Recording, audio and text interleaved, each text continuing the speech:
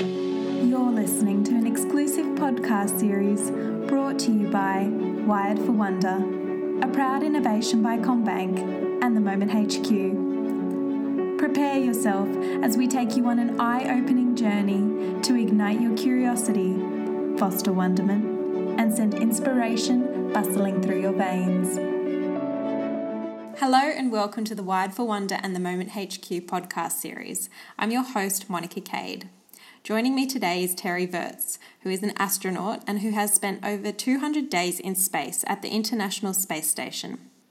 While he was at NASA, he had one of the most demanding jobs in the world. He is one of only 4 astronauts ever to have piloted the NASA space shuttle, fly on the Russian Soyuz spacecraft, perform spacewalks, and hold the role of the Commander ISS. So let's welcome him now. Hi, Terry. Thanks for joining me. Hello and good day, and it's awesome to be here. Now, tell me, when was the moment in your life that you believed that you could actually become an astronaut? Not until they called and told me that I got accepted. When I was a kid, the first book I ever read was about Apollo. It's what I wanted to do ever since I was young, but I never really thought it was possible. I mean, that's kind of a crazy thing to actually think you can be an astronaut. Yeah. But I always did the things necessary. I checked the boxes. I did what was required in hopes that maybe this would happen. But you really don't ever, even after I had interviewed, they interviewed 120 people my year, and they only picked about 10% of that number. So even after I had interviewed, after I'd gone through thousands and thousands of people who had been cut, I still didn't think it was possible until they actually called me and told me I got in. And even then I didn't believe it. I was like, well, they called me and told me I got picked. So I really didn't believe it until I drove up to this Johnson Space Center and walked in, and they checked my name off the list. And then I thought, okay, maybe this is real. So what was the process for you to actually get in? Well, first of all, it was a lifetime of education. I mean, but it sounds trite or like a platitude, but it's true. It was, decades of school and college and learning how to be a pilot and then a test pilot. But the actual process was pretty involved, lots of paperwork. And of course, when I did it, there was actually paper we filled out. Nowadays, it's all online. But it's really, I think they just make it as painful as possible. It's a big, giant government bureaucracy process to try and prevent people from applying, just to make it easier to weed out some of the numbers. Of course. And then there was an interview which involved psychological tests and medical testing and a night out at the local, bar to hang out with you and see who you are as a person, and an interview where you had to sit there in this weird shaped table. Imagine an L, and you're at the crotch of the L, so half of the interviewers are behind you, and it's just really awkward. So they try and put you in this socially stressful situation, and they just want to get to know you and see what kind of person you are and see if you can handle a little bit of out of the ordinary. Yeah, that sounds rather awkward, that L-shaped table, and trying to see who you are socially, yet it's still quite awkward because you're not being natural as well. It was funny. Yeah. Did you have any reservations throughout all of your process in order to get there that maybe it wouldn't happen? And what did that feel like? Well, for me, it was just fun to apply. I was really young. I applied when I was still a student at test pilot school, so I hadn't even graduated. Mm-hmm. And, of course, in order to be a shuttle pilot at the time, you basically had to be a test pilot. So my colleagues, all of whom were at test pilot school for the purpose of becoming astronauts, everybody assured me, don't bother applying, you're too young, wait till you get some experience, you can apply for the next class. This other guy's a lot smarter than you, this other guy has more experience than you, this other guy's better looking than you. They were all sure that I would not get picked. Mm-hmm. And from my point of view, I didn't care. I mean, when they called me for an interview, I was just happy. I was excited. I was like, wow, I get to go hang out with astronauts, and I get to go to the Johnson Space Center. It's going to be cool. I don't care if I get picked or not. It's a good experience. Mm-hmm. And I think being able to be not uptight and not worried about it, just enjoy the process without worrying about the outcome. I think that helped me out a lot. Gosh, that's so true. And I think that's where we trip ourselves up in life, when we want something so bad and we're constantly focused on the outcome. We forget to enjoy the experience of it. So it sounds like you did really well with that. It is. It's advice that I need to take myself now. It's easy to say that about something that worked out many years ago, but it's advice I still need to take in my daily life. Mm. When you're up in space, how do you feel?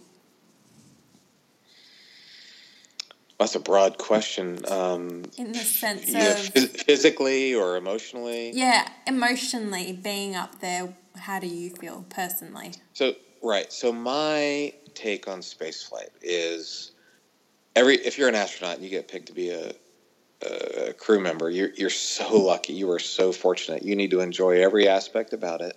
Because it may be your last flight. You might get to fly again, you may not. So you have to treat every space flight like it's your last one.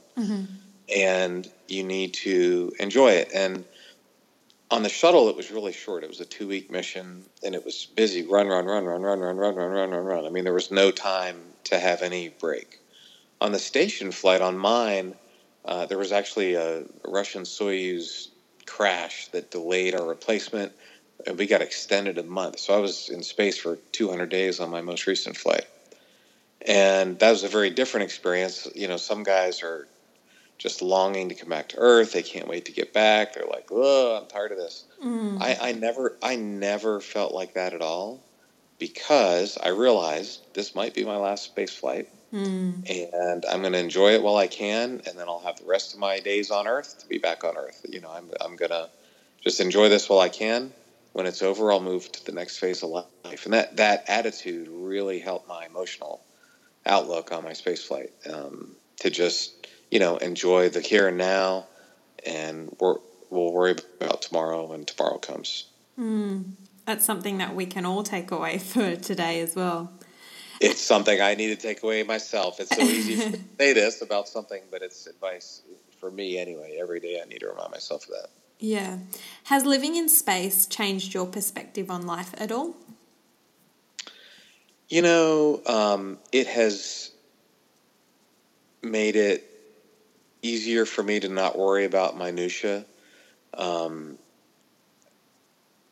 Having seen like sunrises that you can't imagine, and there's been 1 billion of those sunrises, and there's going to be 1 billion more, and it just makes it hard to get upset about silly stuff. Yeah.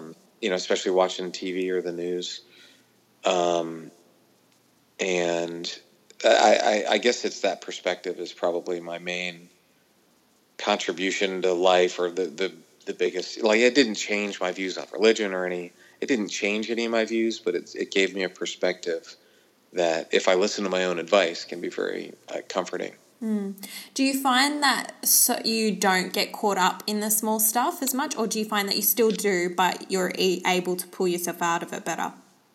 I think it's the latter. I mean, yes, there's still minutia, there's still emails, there's still stress and problems in everybody's life. But I think in fact, when I do speaking, one of the things I just encourage people with is this idea, not to say that, we're this insignificant dot in this giant universe and we don't matter. Not that at all. I don't believe that. It's more the don't sweat the small stuff because there's a bigger picture. That's the advice that I try and take myself and share with others. And then, has the experience opened you up to believing in certain possibilities here on Earth? The biggest, I think, belief on Earth, that I had a chance to see aspects of the environment and aspects of what global wealth distribution on Earth and different things like that. But I think the biggest human thing, or impact, if you will, that I experienced was the relationship that I had with my Russian crewmates. In the middle of the most tense and bad U.S.-Russian relations since the height of the Cold War, with the Ukraine Civil War and the Crimea annexation and sanctions and all these really bad things happening. computer hacking back and forth. I had a great experience with my Russian cosmonauts and training in Russia, and we actually got along great with my European colleagues, American and Russian, flying together. Also working with Japanese and Canadian partners on the ground. And it was like, here people are culturally and personally completely fine together, and we're doing this most amazing, technically challenging engineering feat that humans have ever done together, and we're doing it well. And we're getting along. So why the heck do we have these problems on Earth? Because clearly, we can do hard things together. So it was that maybe encouragement or that thing. And not to be an idealist. And I understand that nations have national interests, and I get that. And I'm not an idealist at all. I'm a realist. And realistically, we can get along, because I saw it in action when I was commander during this terrible time. So I think that's maybe an encouraging thing that I saw, that the possibility for what could be on Earth. Wow, that's pretty cool. And do you think that in the sense maybe it's more just the media that's distorting these things for us down here and making things more complicated? You know what I think the root of the problem is? There is a political incentive to call out the enemy. In other words, it's good politics for domestic political purposes, for Russians to stand up against the West. And there's great domestic politics in America to stand up against the Russians. And so it benefits the political systems for us to kind of be at each other's throats.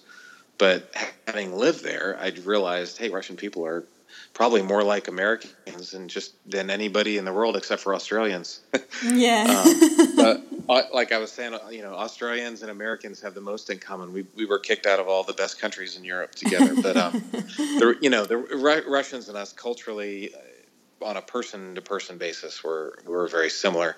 But it's that political incentive for Putin to stand up to the West, or for the American president to call out and to be tough on Russia, that makes it hard for the governments to do different things.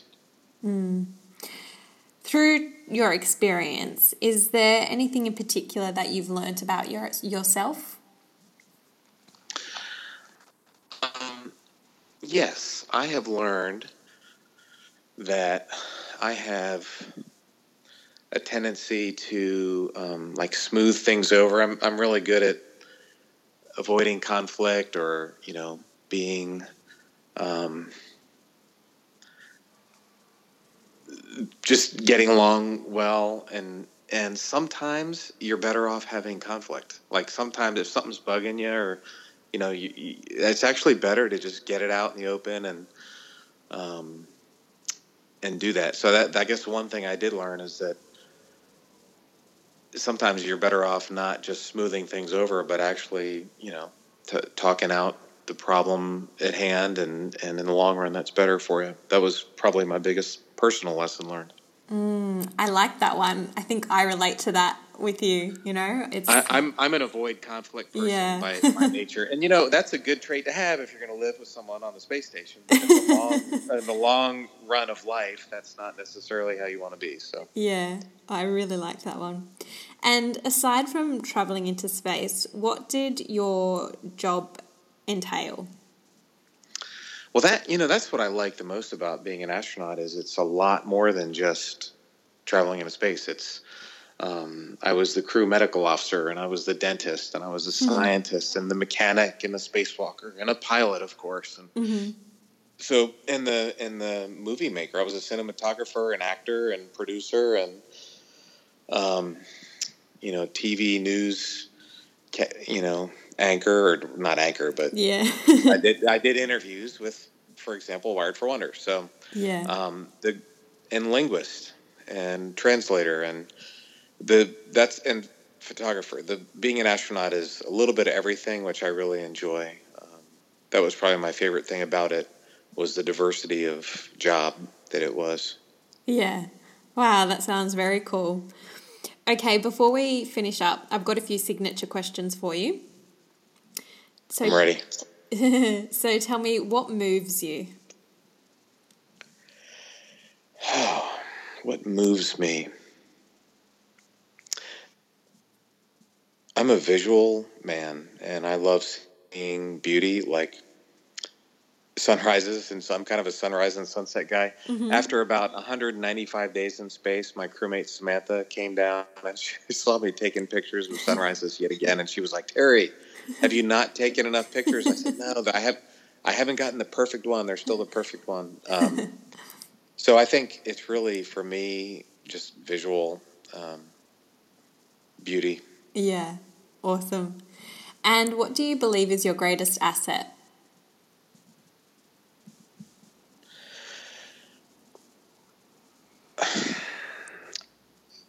I guess it would depend on, if I'm going to be running an organization, or if I'm just going to be a friend, or if I'm going to be... As a person. As a person. Yeah. I guess maybe the thing that I can impact the most people is my ability to communicate with them about not only my space mission, that was really cool, and hopefully it's something that blesses lots of people, but I don't know, about philosophy of life or wisdom, or bringing a positive message to people. Hopefully that's it, my ability to communicate. If you had a superpower, what would you choose and why? I would be able to fly, because I just love flying. That's when I was a kid growing up, I had thought about this question a lot. I'd lay in bed and I'd go, all right, would I rather be Batman or Superman or Aquaman or Spider-Man? Or it was always Superman, because he could fly. That's the one thing I always wanted to be able to do. Oh, that's awesome. And I got a chance to do it. You did. There you go. All right, and last question. What's a piece of wisdom that you've been given? I think it's that it's going to be okay when you're stressed out, or when something seems overwhelming, or it's not going to, this is going wrong or that's going wrong. I need to force myself to do this in my own life. I'm preaching to the choir, but you need to just kind of realize, in our big scheme of life, the little things that are seemingly important and pressing and insurmountable, and they're just not. 99 times out of 100, it's just not as bad as it might seem. That's perfect wisdom. Thank you so much for your time. It was such a fun conversation. Thank you. This was a lot of fun. All right. Take care. Bye-bye.